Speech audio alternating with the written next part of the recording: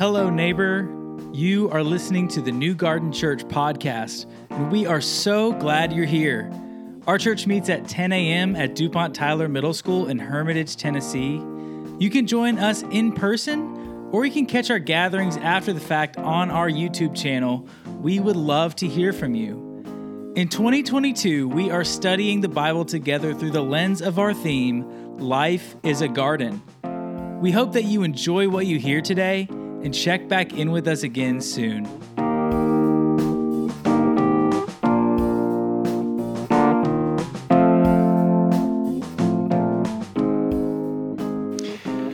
Well, good morning. Happy Sunday. Happy Resurrection Sunday. What a special day in the church calendar. And just a day we commemorate every week, the idea that Jesus is alive, and we celebrate that through the body and the blood at the table, which we will share together in a few minutes. If this is your first time here, my name's Jeff. I'm the lead minister here at New Garden, and today I have another day that I get to stand up here and talk about Jesus and about the Bible, and so I'm really excited. If you haven't been with us, we've been in a series this year about Life is a Garden, and if you're interested, just a reminder, you can go to our website, newgardenchurch/2022, and you can find all the stuff that we have been talking about. But like I said, today we're kind of flipping the page a little bit. Last week we jumped ahead in the story to talk about Jesus and his prayer in the Garden of Gethsemane, leading up to this weekend of all kinds of events crammed together.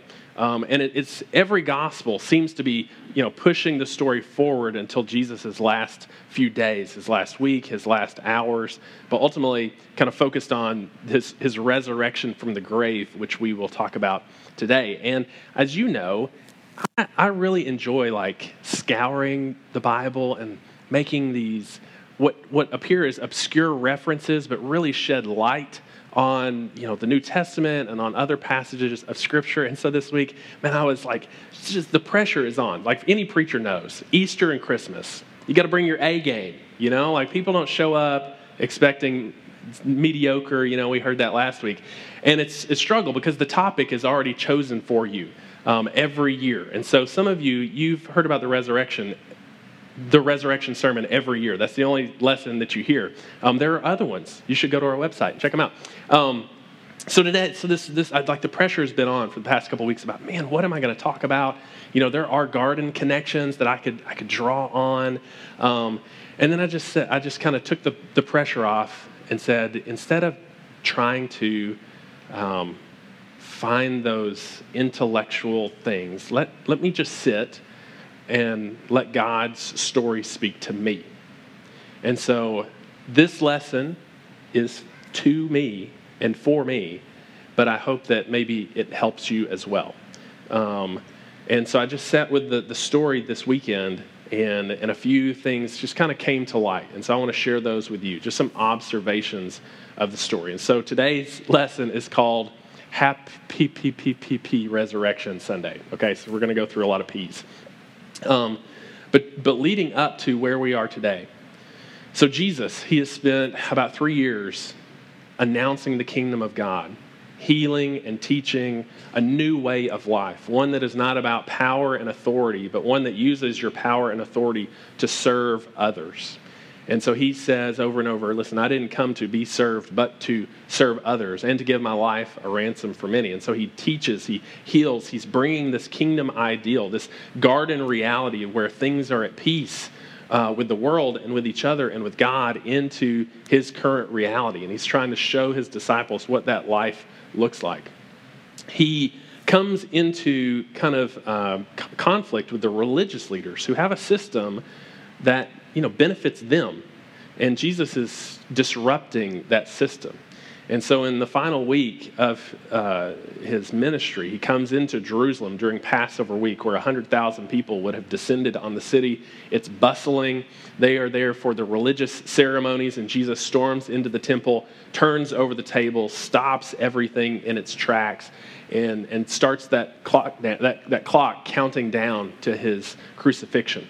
Because at that moment, the tables are turned on him, and the motion is set on the religious leaders taking it out on him. And so Last week we found him in the Garden of Gethsemane praying, God, I'm going to face this test. I don't want to, but not my will, your will be done. It's from there he's arrested. He's betrayed by one of his followers. He's arrested.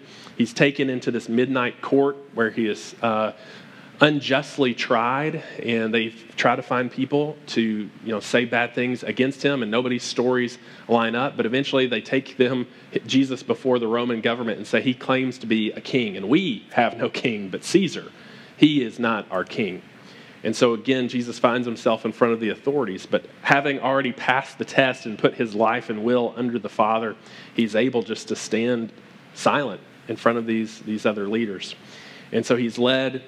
He's convicted as guilty. He's actually offered a chance. The people are offered a chance between two people, between Jesus, Barabbas, Jesus, the Son of the Father, and Jesus, the Messiah. And who are they going to set free? So Israel faces another test, and they say, we want to go our own way. And they choose the second Jesus instead of Jesus, the Son of God. And so that guy is set free, and Jesus takes on the sin of all people. And he is led to a cross where he's crucified, and he gives up his spirit. He's dead. He's put into a grave, and that's where we find the story today. And so, like I said, reading this story this week, there are 5 words that conveniently all start with P that I want to just highlight today. And those are presence, peace, proof, purpose, and promise. So what does the resurrection mean to me? And hopefully, what does the resurrection offer all of us? Okay, so we're going to read the end of John 19 and then chapter 20, which will give us John's account of what happens at the tomb. Later, after Jesus' death, Joseph of Arimathea asked Pilate for the body of Jesus. Now, Joseph was a disciple of Jesus, but secretly because he feared the Jewish leaders. With Pilate's permission, he came and took the body away. He was accompanied by Nicodemus, the man who earlier had visited Jesus at night. Nicodemus brought a mixture of myrrh and aloes, about 75 pounds. Taking Jesus' body, the two of them wrapped it with spices in strips of linen. This was in accordance with Jewish burial customs. At the place where Jesus was crucified, there was a garden, and in the garden, a new tomb in which no one had ever been laid.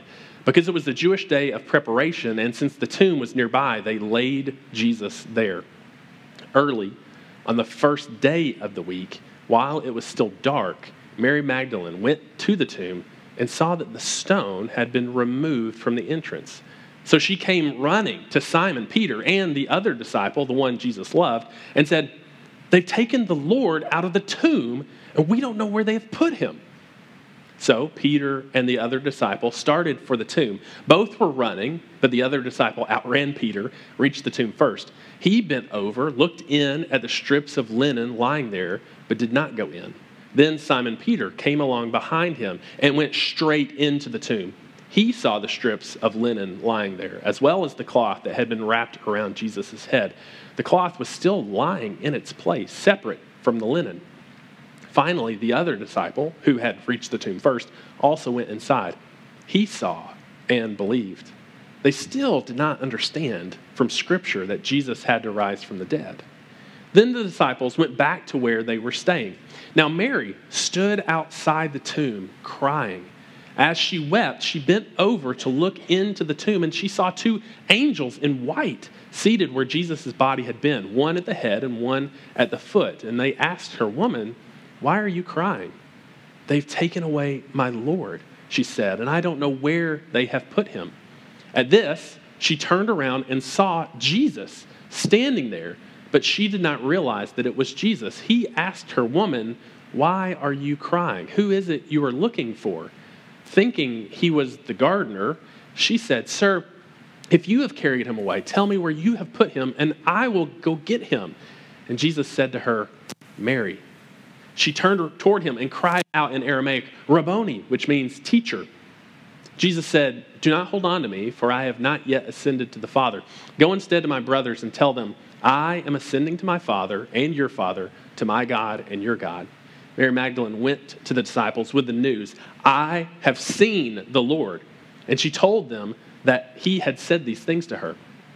On the evening of that first day of the week, when the disciples were together with the doors locked for fear of the Jewish leaders, Jesus came and stood among them and said, "Peace be with you."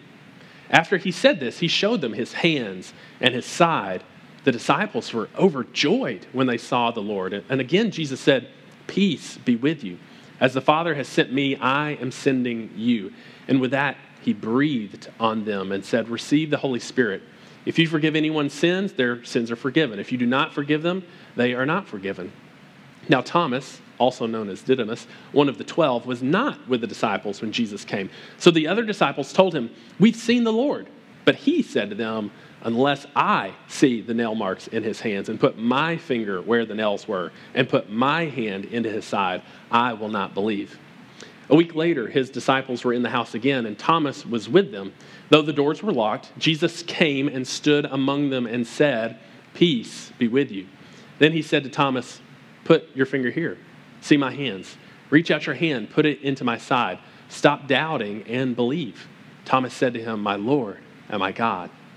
Then Jesus told him, "Because you have seen me, you have believed. Blessed are those who have not seen and yet have believed." Okay. So maybe a story we've heard many times.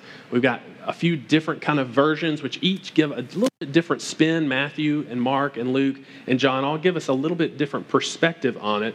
But from these, like I said, I find some just observations of what God offers us because of the resurrection.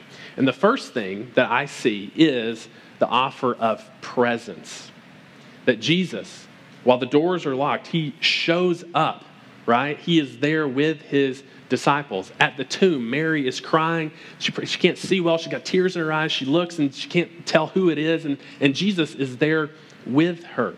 Later on in Luke's account, they're on the road to two disciples are on the road to Emmaus, and Jesus shows up with them. And this is not anything new. This is the God that we've seen who takes walks in the garden, walks about with the humans, who walks with Noah and who walks with Enoch and who shows up with people.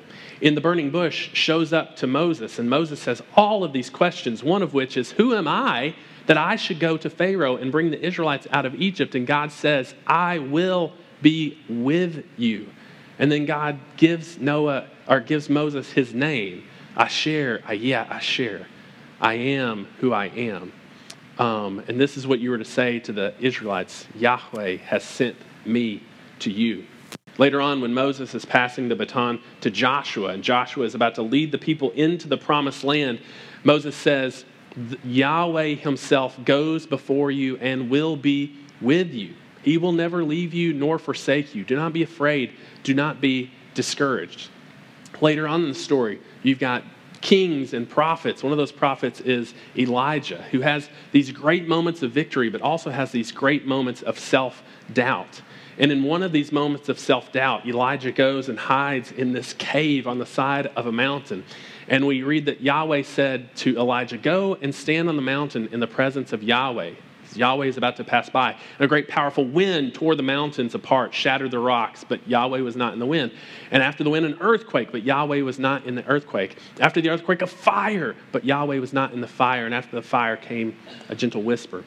And Elijah heard it. He pulled his cloak over his face and goes out and stands. And Yahweh shows up and asks Elijah, "What are you doing here?" In a moment of need, Jesus shows up and offers just a word, Mary, and a question: "Who are you looking for?" In a moment of questioning, God shows up to Moses and gives him this affirmation of, "I am with you." In a moment of despair, God shows up in not in a great and powerful way that you would expect, but in a gentle whisper. That one of the promises that we have throughout Scripture, and we see most purely in the life of Jesus, that Jesus is the perfect representation of God because he is God as a human. He promises us that he is with us, that we have the presence of God. No matter where we are, no matter what we're doing, that we have that offer of God's presence, that he will be with us. But besides presence, when Jesus shows up, when Jesus is present, it's interesting what Jesus offers first. In both cases, when Jesus shows up, they're like scared, right? And the first thing he says is peace. peace be with you. It's like when the principal walks in the room or somebody in authority walks in the room and you're trying to straighten your desk, you're trying to get things right because you have that fear of what are they going to say? And they come and they just say, listen, don't worry. Like I'm not here to scare you. Like peace be with you.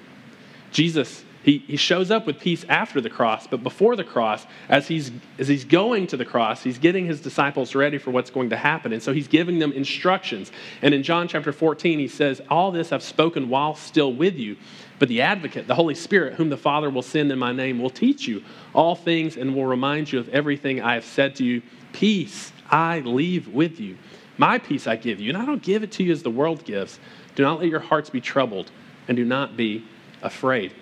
Later on, Paul will write to churches in all different areas, going through all kinds of different stuff. But to the church at Philippi, he says, rejoice in the Lord always. Again, I'll say it, rejoice. Let your gentleness be evident to all. The Lord is near. The Lord is present. He's with us. Don't be anxious about anything, but in every situation, by prayer and petition with thanksgiving, present your request to God, and the peace of God, which transcends all understanding, will guard your hearts and your minds in Christ Jesus. That we have a connection to God, that we can present any need that we have, knowing he's with us and we can receive his peace. Paul will write to the Romans and say, therefore, since we have been justified through faith, we have peace with God through our Lord Jesus Christ, through whom we have gained access by faith into this grace in which we now stand. And we boast not in our accomplishments, but in the hope of the glory of God. From Genesis chapter 3, we've been asking the question, who is going to be the snake crusher? Who is going to restore this right relationship between us and God? And Paul says it's the Lord Jesus Christ. That what any animosity, any disconnect that we had with God has now been replaced and been reconnected by faith in Jesus. And we now have peace with God. God is present with us. God offers us peace in our lives. But he also offers proof. Jen and I have 2 children, and they are completely different in so many ways. One is quite loud most of the time. One is rather quiet, One loves Jesus. I love Yahweh, I love you. We're going through the lows, and she's just this little loud. She's just singing. She doesn't care. She just loves Jesus, right?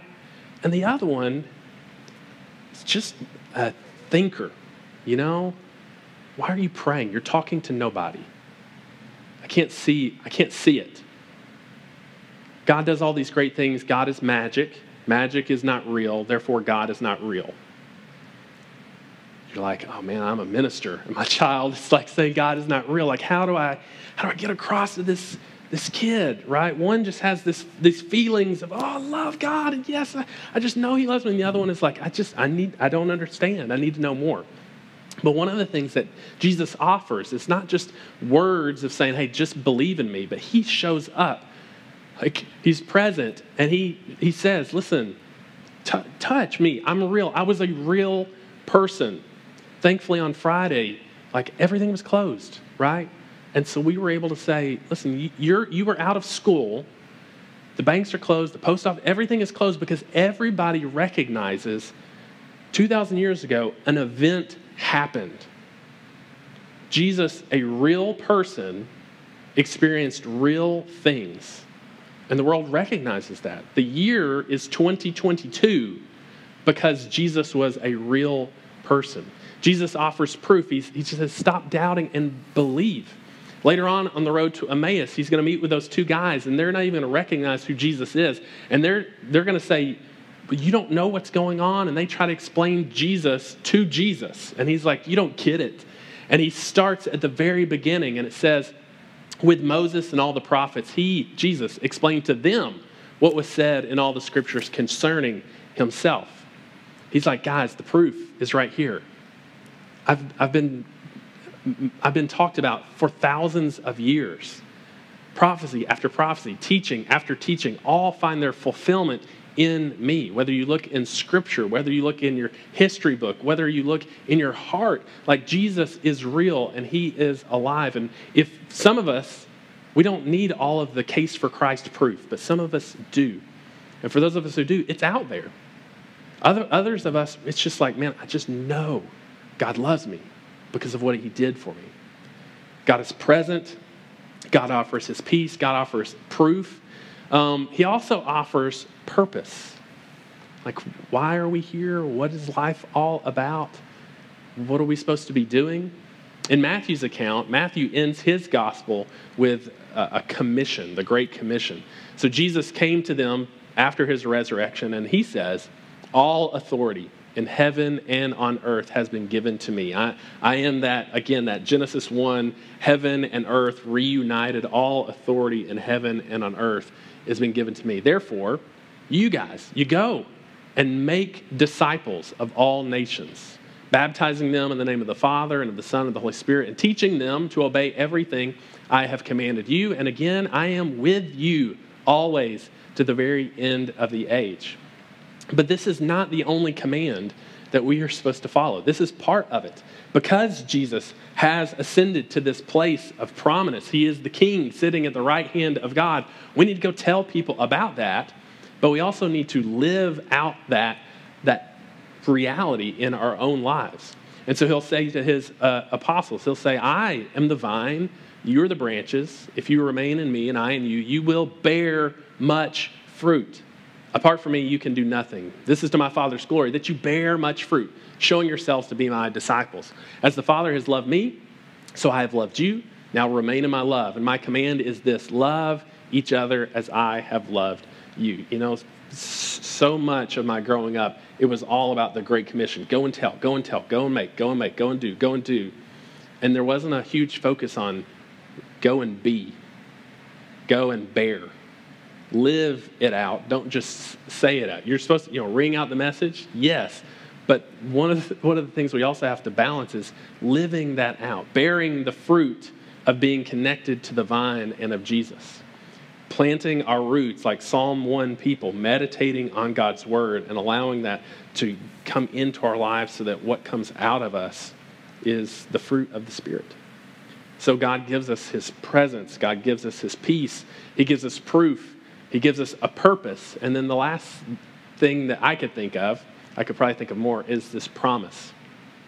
Now, if we looked at all the promises of God in the Bible, we would be here probably till next Easter, right? All of these covenants, all these promises, these things, I will be with you, these I will forgive you, I will be your God, you will be my people, all of these promises. Jesus promised his disciples, listen, I'm going away, but I'm going to prepare a place for you. And I'm going to be back, right? I'm not going to leave you alone. You're not going to be orphaned. You don't have to worry. In fact, I'm going to leave a deposit guaranteeing this called the Holy Spirit. And this is the promised presence of God living in your life, producing fruit, connecting you to the vine. But ultimately, this promise is going to be fulfilled, which is our great hope. That when Jesus walked out of the grave, the Bible says he was the first fruits of the coming harvest. And it's actually a celebration that the Jews do. These first fruits that they give to God as a way of saying, God, I'm going to take the first of my harvest and I'm going to give it to you, anticipating what you are going to then do after that. And the Bible says Jesus is that first fruits. He is the first resurrected body. He is this first heaven and earth reality that this human and forever being combined. That someday that's going to be us. The dead in Christ will rise. We will receive a new resurrected body. We will be living in a new heaven and earth reality, and it's going to be great. And this is the vision that John has, and this is how he ends his vision in Revelation 22. Then the angel showed me the river of the water of life, as clear as crystal. So if we remember in the garden, there's a stream that rises up and waters the garden and goes out to water all of the earth, this stream, this water that gives life. But now instead of it coming from the garden in Genesis 1, now we find it's flowing from the throne of God and of the Lamb. So this water is coming out of the throne of God and the Lamb. It's down the middle of the great street of the city. And on each side of the river stood the tree of life. You're like, on each side, are there two trees? What is it? One tree that's like split that comes up and the river goes under it? Like, what's going on here, John? And it's drawing again on so many, like on this side and the other side, where God, he splits the water on this side and the other side, and the people are delivered through. You've got Jesus on the cross, one on one side and one on the other, which, if you remember, of all the trees in the garden, there was one tree, the tree of life, in the middle of the garden. And so it's like this reflection of Jesus is this tree of life in the middle of all of the other trees. But now this tree is on each side of this river coming out, this tree of life, and it's bearing 12 crops of fruit, this symbolism of completeness, the 12 tribes of Israel. This tree is producing life, and not just one kind of life, but an abundant kind, right? Yielding its fruit every month. There's no off season. And the leaves of the tree are for the healing of the nations. No longer will there be any curse. Have we been waiting for that moment since Genesis chapter 3? And now it's the reality. The throne of God and of the Lamb will be in the city, and his servants will serve him. They will see his face, and his name will be on their foreheads. There will be no more night. They will not need the light of a lamp or the light of the sun, for the Lord God will give them light. No, I was worried about this. Like, when do I nap? When do I sleep? I enjoy rest. But I think this is a picture. Again, remember, verse 1 in Scripture, we have darkness covering the chaotic waters. In other places, John will say, there's no more sea. The sea is gone. The chaos waters are gone. There's no more darkness to worry about. Everything that was worried on page 1, it's nothing to worry about in this promised fulfillment. For the Lord God will be their light, and they will reign forever and ever.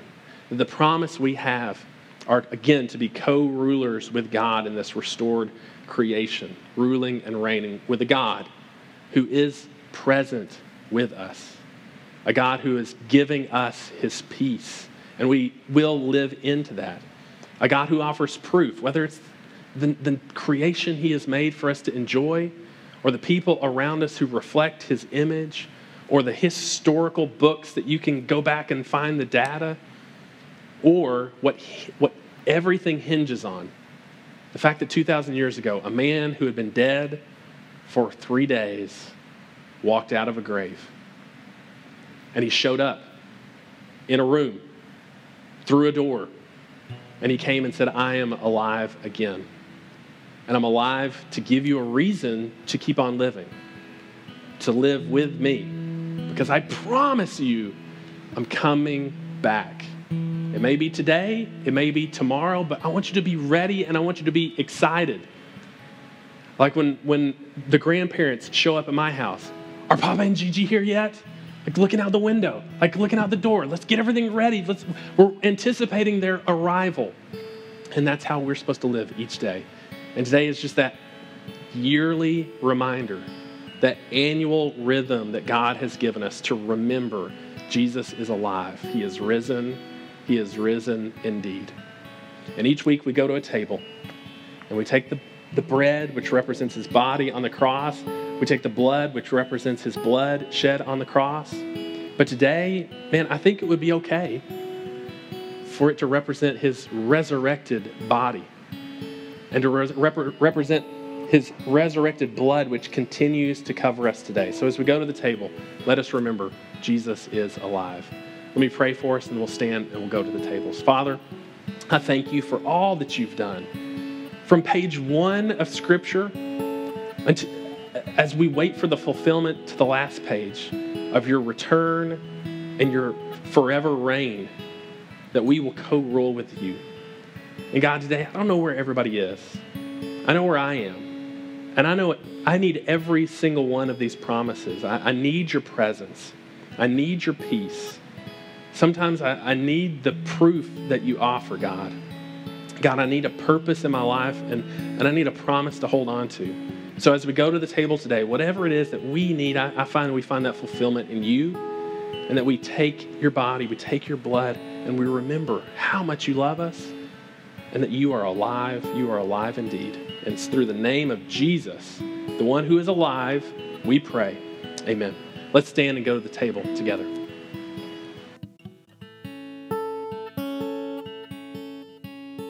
That's it for this time. Thank you for checking in with us, and we'll be back with another episode next week.